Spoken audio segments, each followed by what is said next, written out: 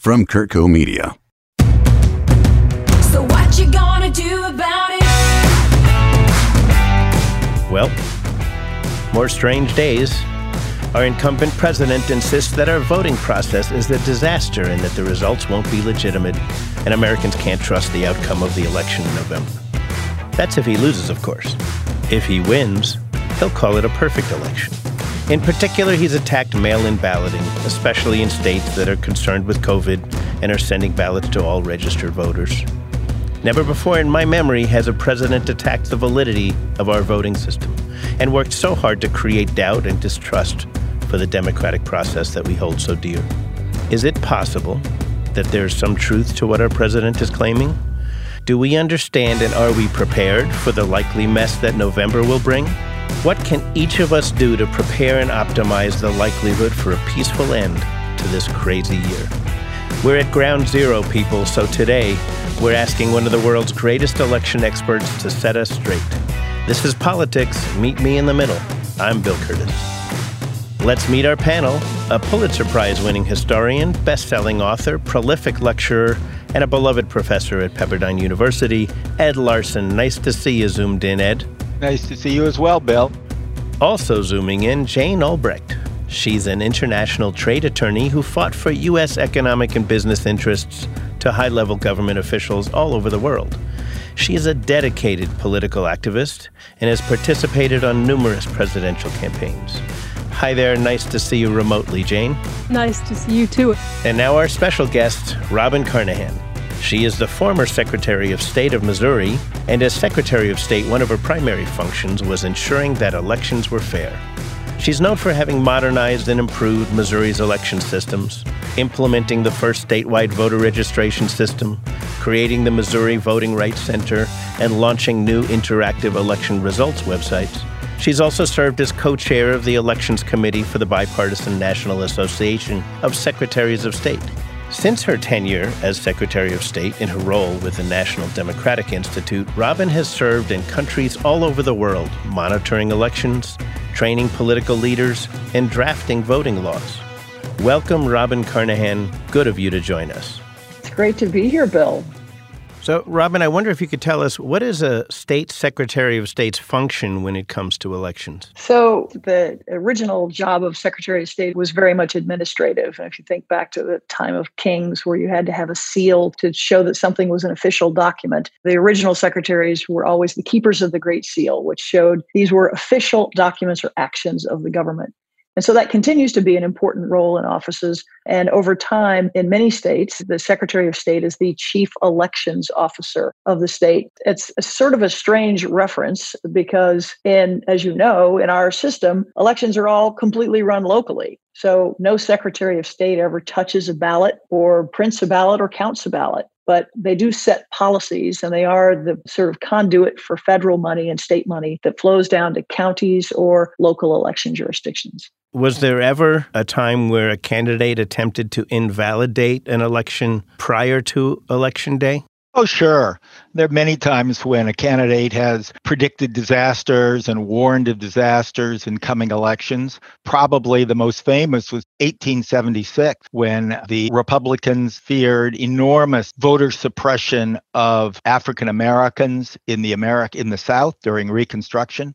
So, sure, and there were worries during wars. There have been a lot of times where there's been worried. Now, local level, I assume it comes up at the local level. There have been a lot of accusations of fraudulent state legislative elections and state elections in a variety of states. I'm sure Robin served as a Secretary of State next door to notorious Illinois, and she probably has endless stories about Illinois elections.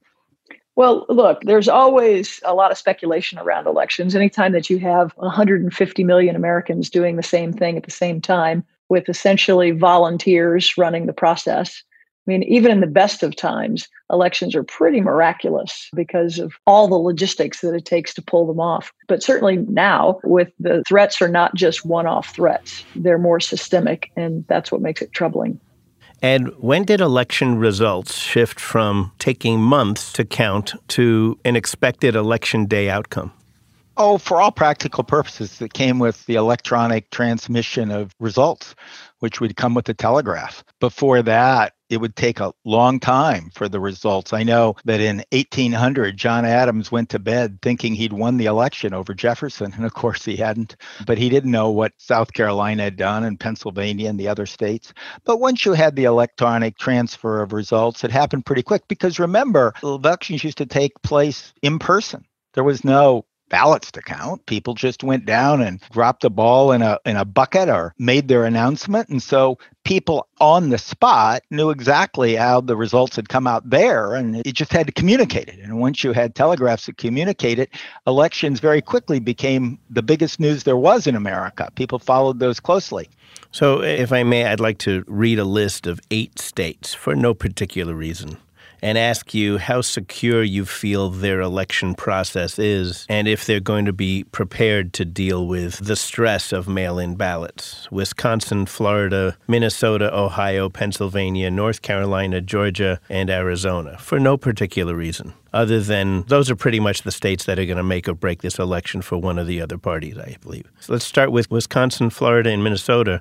Are those states prepared for this unique election that we're about to have? I certainly hope so. I don't pretend to have a crystal ball about all the preparations that those states have made, but all of this comes down to the ability of these election officials to do their job. And that's been hard this year. It's hard because they want to do the right things. It's hard because the rules are changing. It's hard because the way people want to vote are changing. And it's hard because of all the political rhetoric around what's happening with elections and sort of undermining people's confidence in what they do. So congratulations. You've just been reelected as Secretary of State of, let's pick Wisconsin. What are you going to do to try to ensure that this election is beyond reproach? So I think elections are about a couple of things. Anytime elections are sort of a miracle, as I said, but you have to agree on the rules. And so the first thing I would want to do is have a lot of clarity with all the folks who are running the elections about what the rules and the process are. And I would want to make sure they had whatever they needed to effectively administer that. And whether that's extra PPE, whether that's extra staff that know how to do technology on their teams, whether it's helping with media and communicating about when results are going to come in, all of those things are things I would be focused on to try to just give them support. You know, one of the things that a lot of states are thinking about right now is how to change their election reporting sites that they've had for all these years. The parlance of secretaries of state and election officials has always been election night reporting, that you go as a voter or you go as a press outlet to the website for the election night results. Well, guess what? We don't have an election day anymore, and we don't have an election night result anymore. And the reason for that is people aren't just voting on election day. They're voting weeks in advance of election day. So this is an election season, and those votes can be counted past election day if they're postmarked on election day generally in most states. Now, states' rules are different about when you can begin to process ballots, but it's 100% certain they're not going to all be counted on election night. And in Wisconsin and Pennsylvania, states you mentioned in particular, they are not by law allowed to begin to process those until election day. Normally, the Secretary of State's office certifies the vote in the end, do they not? And then how long does it take?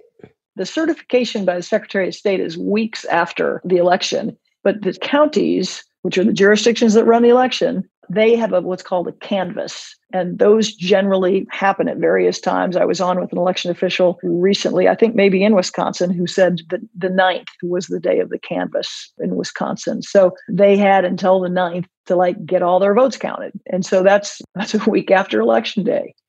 So, Jane, let me put you on the spot, if I may. Doesn't Trump sort of have a fair point here you hear stories about states sending out mail-in ballots to every registered voter, including dead people, people who've moved, duplicates. Why don't states do more to ensure that their voting records are up to date? Why do you suppose we're kind of back in the dark ages? Trump's complaint is that when you're sending out mail-in ballots to everyone, that's different than when someone requests an absentee ballot.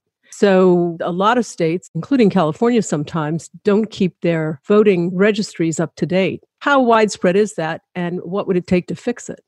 Well, that's a great question. And there are lots of ways states try to keep their lists up to date. And they do that regularly and by federal law are required to do that. to send mail and make sure that folks still live in that address. There's also a consortium of states that has, I think, more than 30 involved with a cross-state matching system where you can deduplicate your voter lists.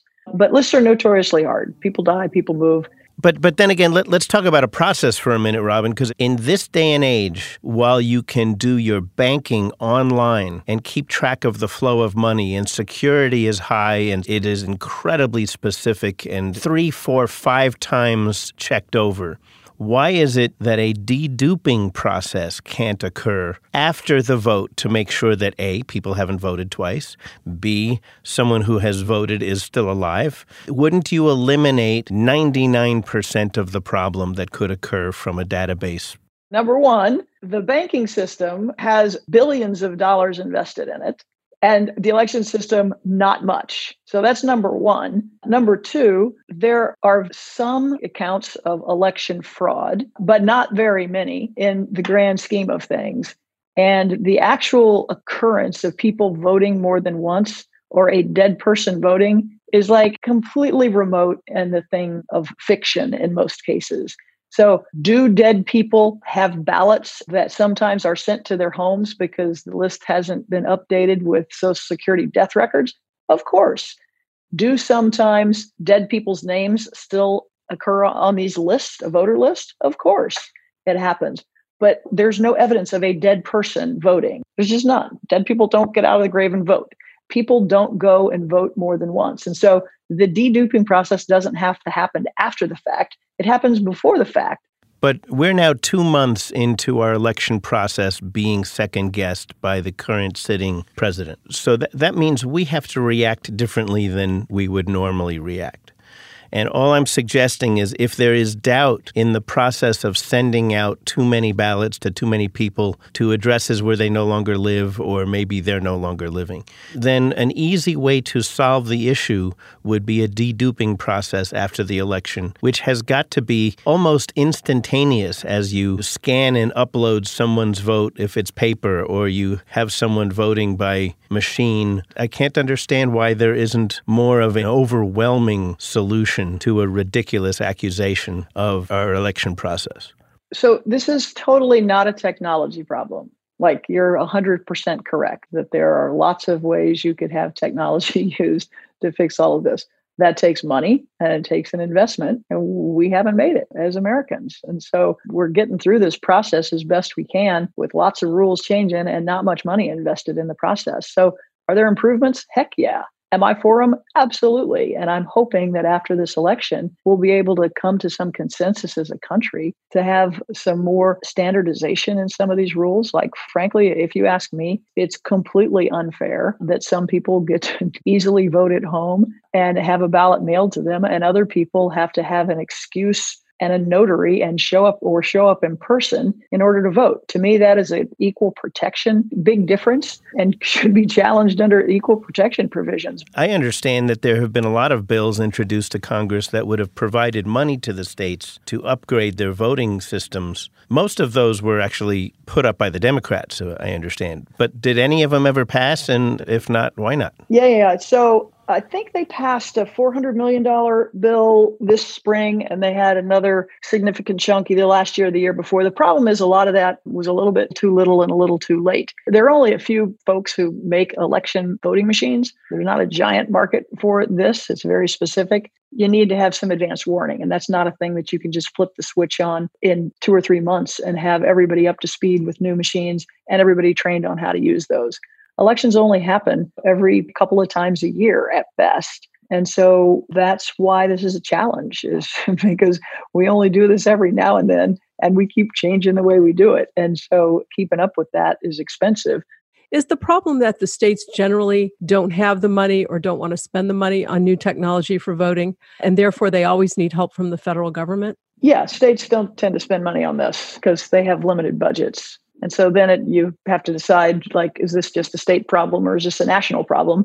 And every now and then the Congress decides it's a national problem if it gets big and bad enough, and they throw some money at it.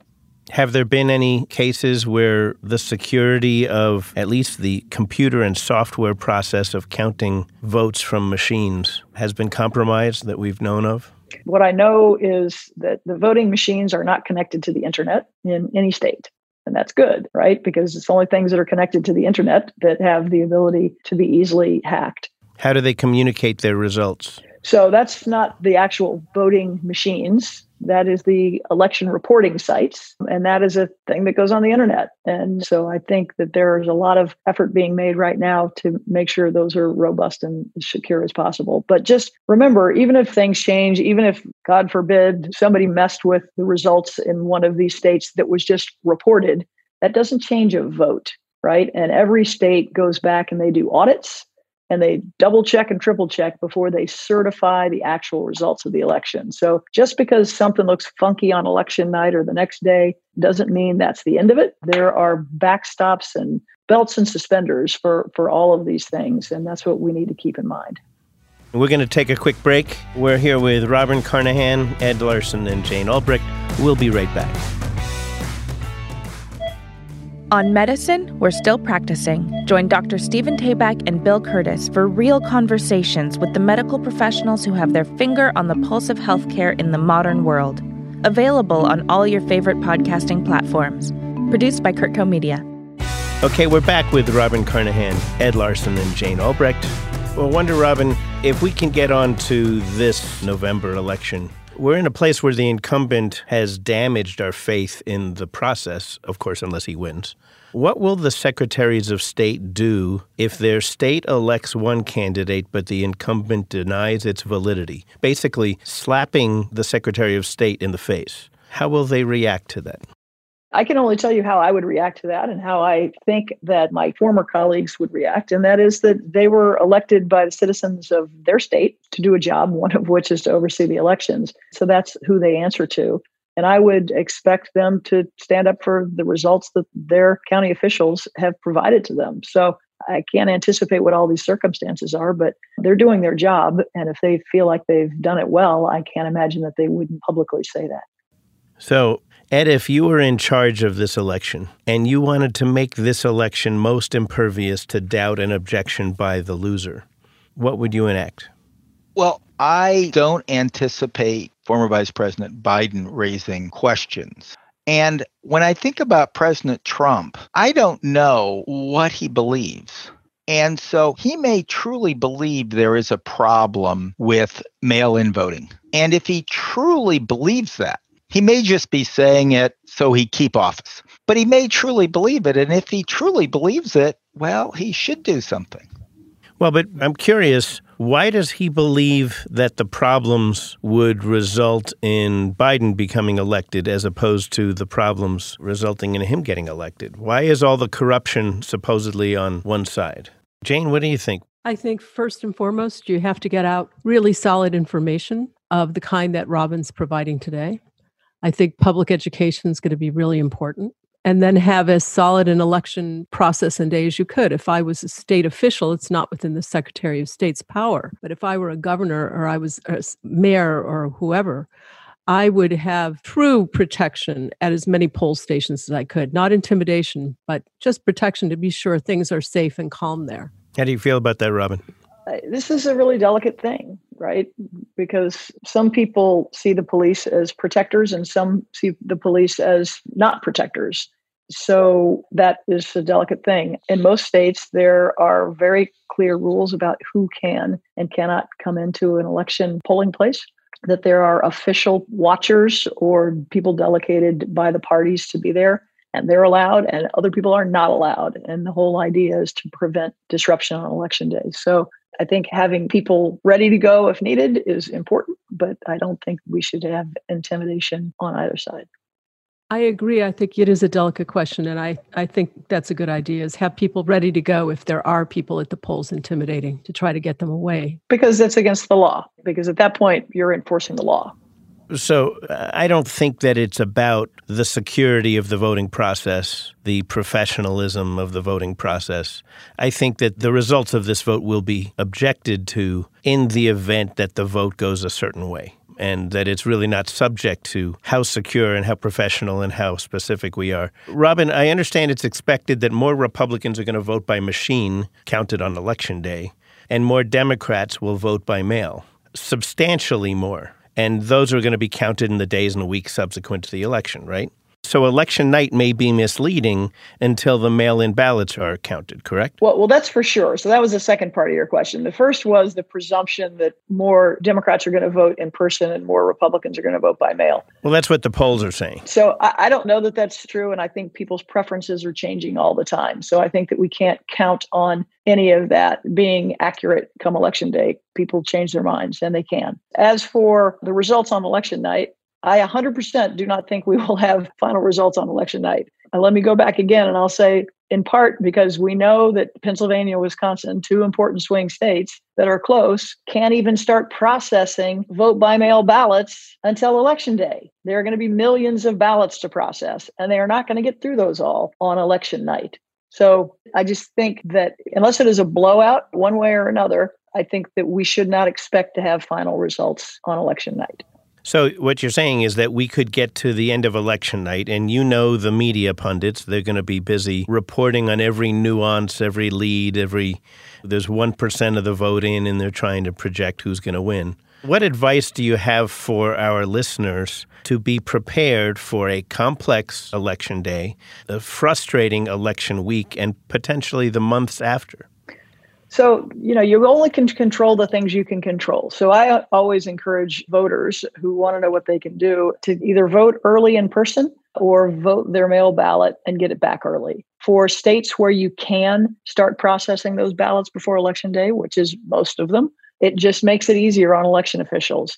So the sooner you can vote and just be out of the process, the easier it is on election officials who have a lot of pressure come election day. So, for example, if you want your vote counted and reported on election day, it's a good idea to, if you're going to vote by mail, vote early, vote now.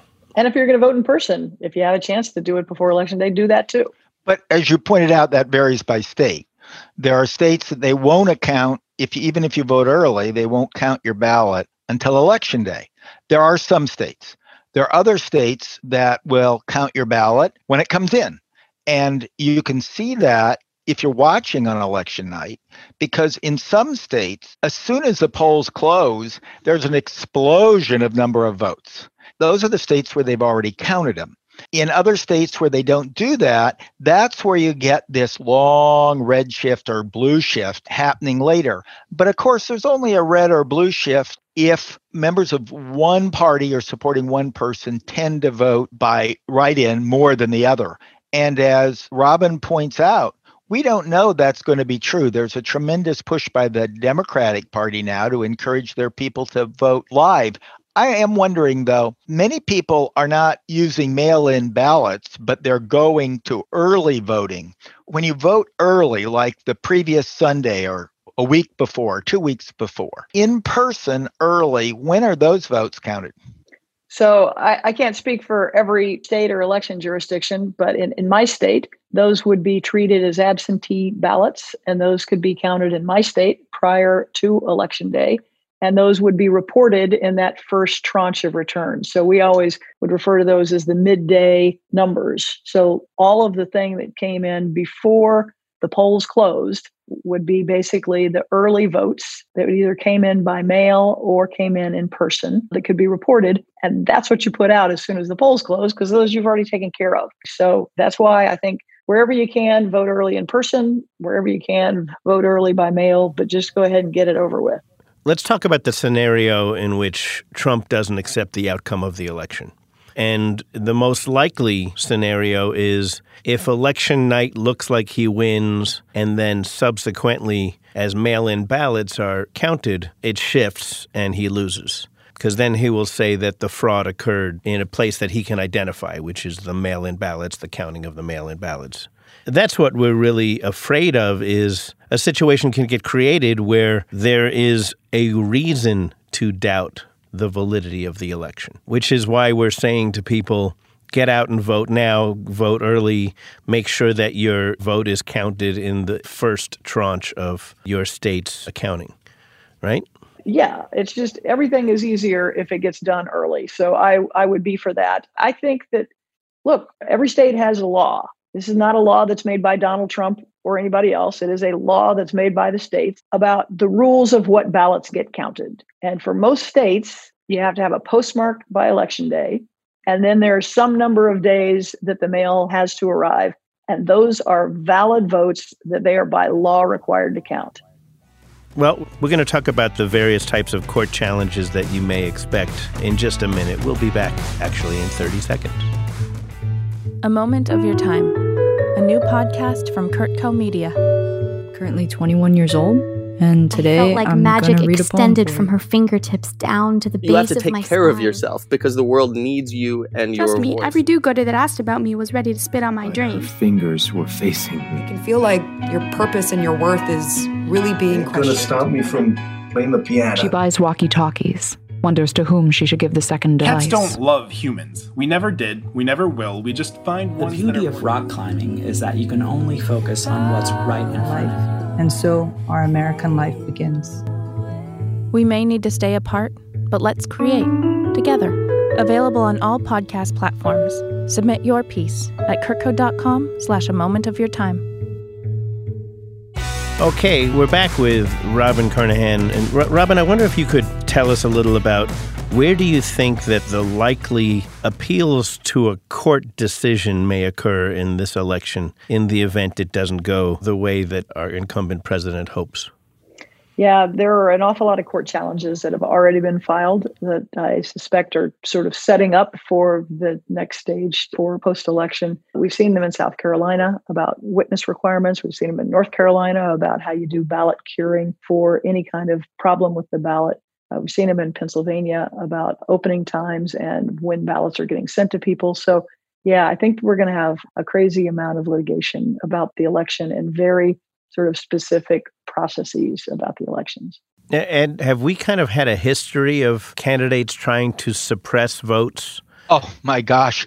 America has a deep and rich history of voter suppression. It goes back to the beginning of our country, colonial times.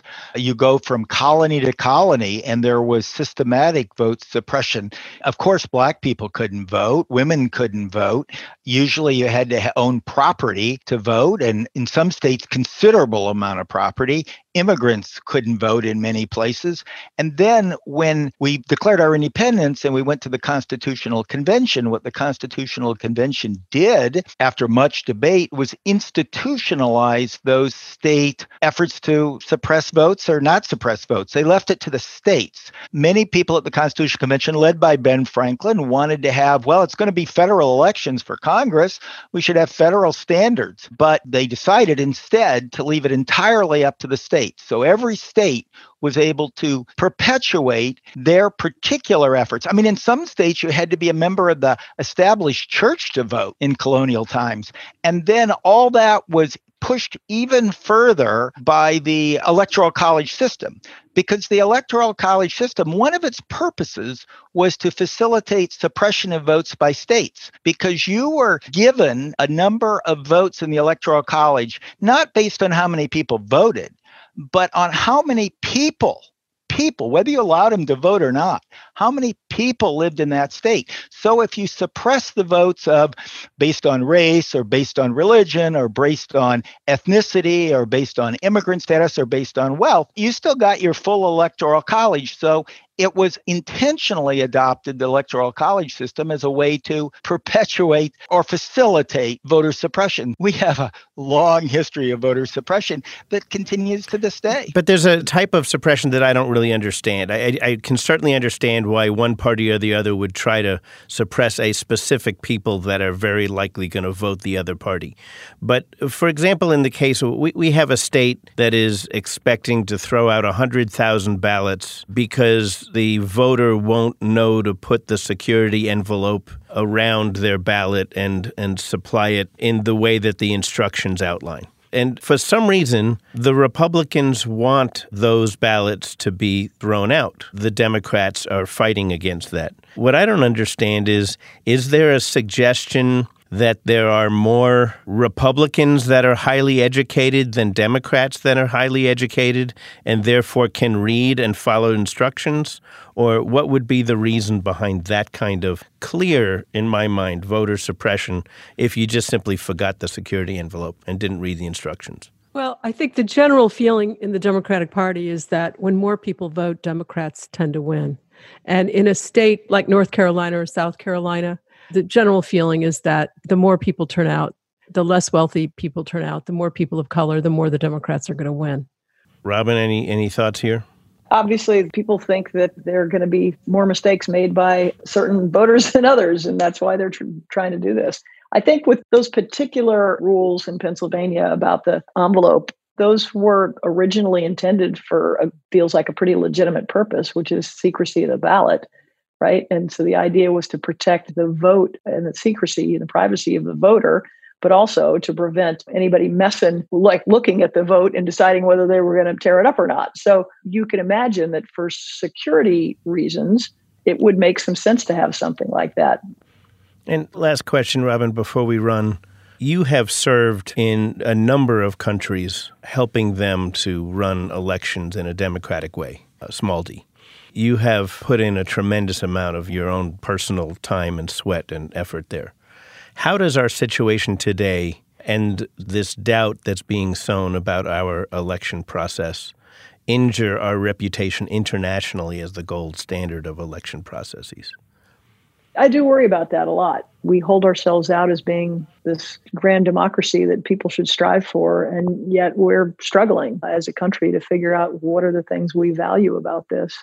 So I am, as my friend Madeleine Albright says, an optimist who worries a lot. And that defines me too. I worry a lot about this election, about the potential for political violence that I didn't think we'd ever have in this country, and that I've seen in lots and lots of other countries where I've observed elections. But I'm optimistic that the more we talk about this and have people understand what's at stake and that it's beyond party, that Americans, as they have in the past, will rise to the occasion. For hundreds of years, we've been able to do peaceful transitions of power. We've been able to count all the votes that needed to be counted and have people accept that result. And I am optimistic that we will do that again as a country. So we've learned a couple of things today. If we want to avoid confusion and have the lowest risk of objection and violence as a result of this election, don't just send in your vote on Election Day. Vote early if by mail, vote by machine if you can, and tell your friends and family to do the same. Check your state's voting rules and schedules on vote.org so you can vote as soon as your state makes voting available. Not only does your vote count a lot this year, but your early voting allows first returns by your state to reflect your choices. It's a good thing. And you'll even be doing your part to protect our country's global reputation for elections and peaceful transitions of power. Both are important in these unique times. Robin Carnahan, thank you so much for joining us today. And of course, Ed Larson, as always, you're a font of knowledge. Jane Albrecht, we appreciate your perspectives too. And by the way, thank you for introducing us to Robin. Robin, how do people follow you if they want to keep in touch? I'm on Twitter at Robin Carnahan, so happy to hear from folks. Until next time, don't forget to hit the subscribe button so you don't have to hunt around for Meet Me in the Middle next week. Thank you to our producer, A.J. Mosley. Audio mixing by Michael Kennedy. Music for Meet Me in the Middle is composed and performed by Celeste and Eric Dick. And the executive producer for this episode is Stuart Halperin. Again, the most powerful takeaway from this show, no matter who your candidate is, we strongly encourage you to tell your friends to vote. Vote early or vote in person. Don't wait until Election Day to mail in your ballots. And don't freak out on election night. No one will know the actual outcome of this election on November 3rd. Catch you next week, everybody. From Kurtco Media, media for your mind.